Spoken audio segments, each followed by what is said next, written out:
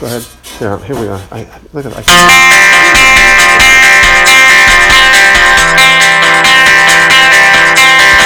All right, so if you're listening online here, I want to just let you know that this is a presentation I'm giving at Vanguard University, and so we got some students here. So if there is a long pause between me speaking, it might be one of the students asking a question, so just kind of hang in there with that as well.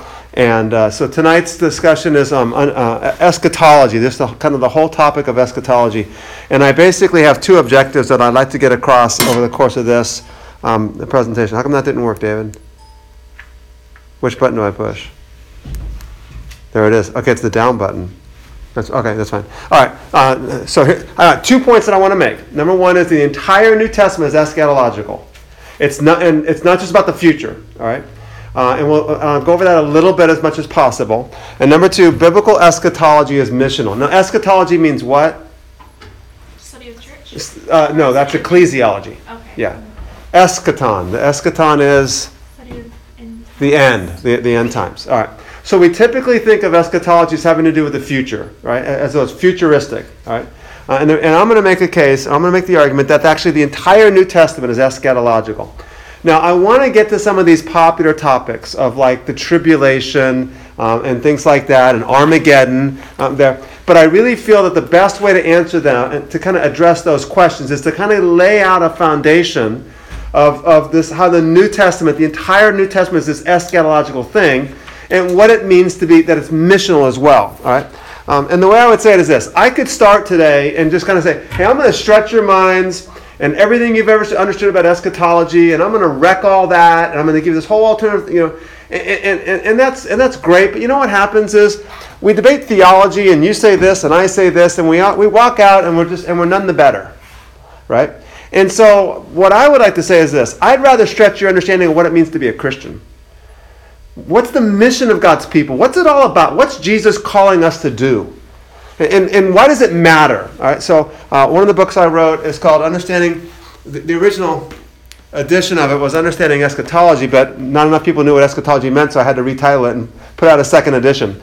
So the second edition is titled Understanding the New Testament in the End Times. The subtitle, which didn't make it on the cover of the second edition, is Why It Matters. And that's the whole. It matters, and it really does matter. So even if you don't buy everything I have to say about how to understand the end times or whatever, I think we're going to find a consensus to say, hey, this is why it matters, and this is the significance of it all. All right. Now, let me start by just kind of giving you some questions. These are rhetorical questions. I'm not going to answer them now. I may answer them by the time we're done, and if you want to, you guys got my information. You can contact me anytime you want to follow up with this as well. But why do we worship on Sunday when the Old Testament says the Sabbath is Saturday? Okay, yeah, you might have a pretty good answer for that. Why don't we celebrate the Passover and the various Old Testament feasts like they did in the Old Testament? I mean, Jesus did, right? Why don't we sacrifice animals and attend to worship in the temple? All right. Now, let's go even deeper. Let me ask some questions that you may not know the answers to. All right, and these are still rhetorical. I want to answer them as we go.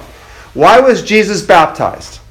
Now, the reason why I think that's such a significant question is this. It says in the Gospels that John the Baptist was baptizing with a baptism of repentance, and Jesus didn't sin. He ain't got nothing to repent for, right? All right, secondly, why are the first words of the Gospel of John in the beginning? Now, if you're a Jewish reader in the first century and you see in the beginning, you immediately think of Genesis. So John's trying to tell us something here. Why does Matthew begin his gospel with a genealogy? Right? Chapter 1, verse 1, this is the genealogy of Jesus of Christ, and it goes on the first 17 verses or an extensive. I thought genealogies were like Old Testament stuff, right? What's the significance of that?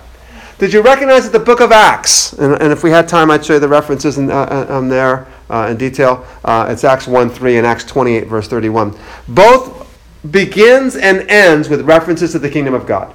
Jesus rises from the dead, and for 40 days, it says, he was preaching to them about the kingdom of God.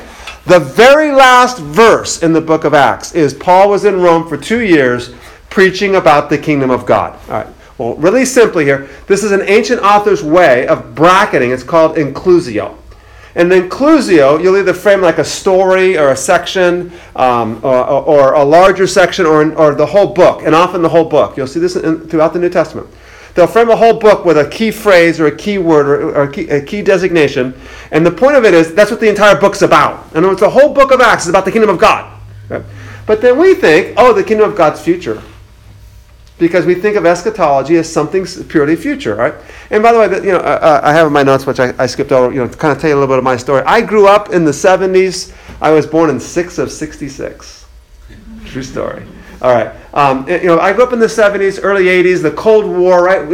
The time that David and I, we grew up, the war was going to end, the Russians were going to, we believed all this stuff was going to happen, And I got personally disillusioned when all the prophecies I had been hearing about for 15 years, when none of them happened. In 1989, which you guys are way too young to have any idea what that even is about, the Berlin Wall falls. Communism falls, the Russians fall, right? And all of a sudden, everything I've been told all these years about how the end of the world was going to happen was not even close to happening. In fact, it was farther away from happening now than it was 10 years earlier. And I became disillusioned. Well, I ended up going on for a PhD, and my focus was the book of Revelation. And I fell in love with the book of Revelation as I began to understand the beauty and the depth of the story of the book of Revelation. So, time permitting, we'll take some time to discuss that. All right, let's begin by going to Mark chapter... I did have references to Acts on the slides. Sorry about that. You guys can probably see that. So, Mark chapter 1, verses 2 and 3. Now, I think Mark 1:1 is actually a title.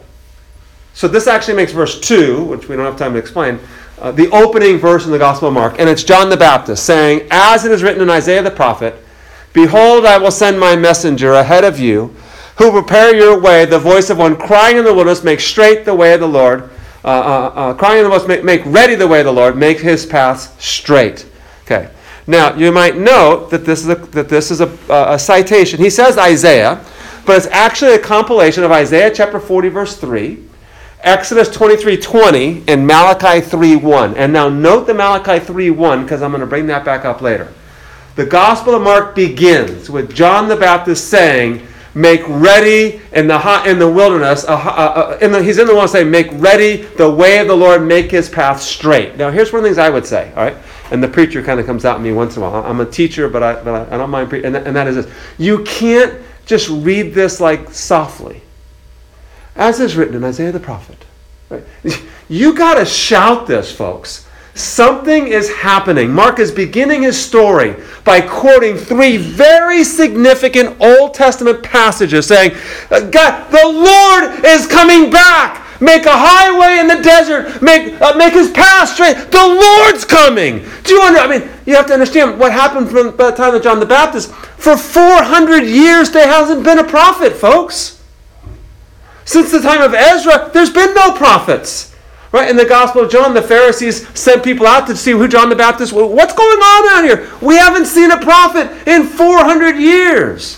So he is, something significant is happening. All right. Now let's move forward. Acts chapter 2, verse 17. You might be familiar with the passage. The Holy Spirit falls upon which, by the way, I think, David, going back to Genesis, by the way, it's a reversal of Babel. Right? Because instead of having all the languages confused, now everyone's understanding in their own language. All right. So the Holy Spirit pours out, and Peter says, "As it shall be in the last days," God says, "that I will pour forth of my Spirit upon all mankind." And he goes on to quote, "Hey guys, we're not drunk. This is simply what Joel said would happen." And he quotes Joel 2:28, right? Which is actually another very significant Old Testament passage. But note what it says, "As it shall be in the last days." Right? So what we're realizing here is, wait a second, the last days are being described as some present activity. As some present thing, because the Holy Spirit is coming out. Hebrews chapter 1, God, after he spoke long ago to the fathers and the prophets in many portions, in many ways, in these last days, he has spoken to us in his Son, whom he appointed heir of all things, through whom also he made the world. Right? Go to 1 John 2:18. Children, it's the last hour. And as you've heard that the Antichrist is coming, even now, many Antichrists have come. From this we know that it's the last hour. So look what John says. Not only is it the last days, it's actually the last hour. Okay. So we got to reckon with something, and that is the New Testament is telling us something's happening here, something big and significant, and it's not just being postponed to the future, it's the present reality. All right, now we skip back to the Gospel of Mark, chapter 1, and I know I'm going quickly, but you guys that are here at the class have at least a handout with all the verses on it, so hopefully you're able to track. And again, please feel free to stop me if you need to. But Mark 1, verses 14 and 15, here's what it says. Now, after John had been taken into custody, Jesus came into Galilee, preaching the gospel of God and saying, the time is fulfilled and the kingdom of God is at hand. Repent and believe the gospel. Right? What's Jesus saying? He's saying, hey, look, the time's fulfilled. The kingdom of God's at hand. It's here. It's not something future only. It's something, and I do believe there's a future element to it. No problem there at all. Right? But there's a present reality to the kingdom of God. All right. Now let me go one more step here for this first part. All right. The key feature of the kingdom of God is the dwelling of God among His people. Okay. The key feature of the kingdom of God is the presence of God, right? Remember, make a highway in the desert because the Lord is coming back, right? Which makes Jesus the Lord coming back, right? And there's just no question on who Jesus is. He's the Lord coming back. All right, so Revelation 21, verses 1 through 3.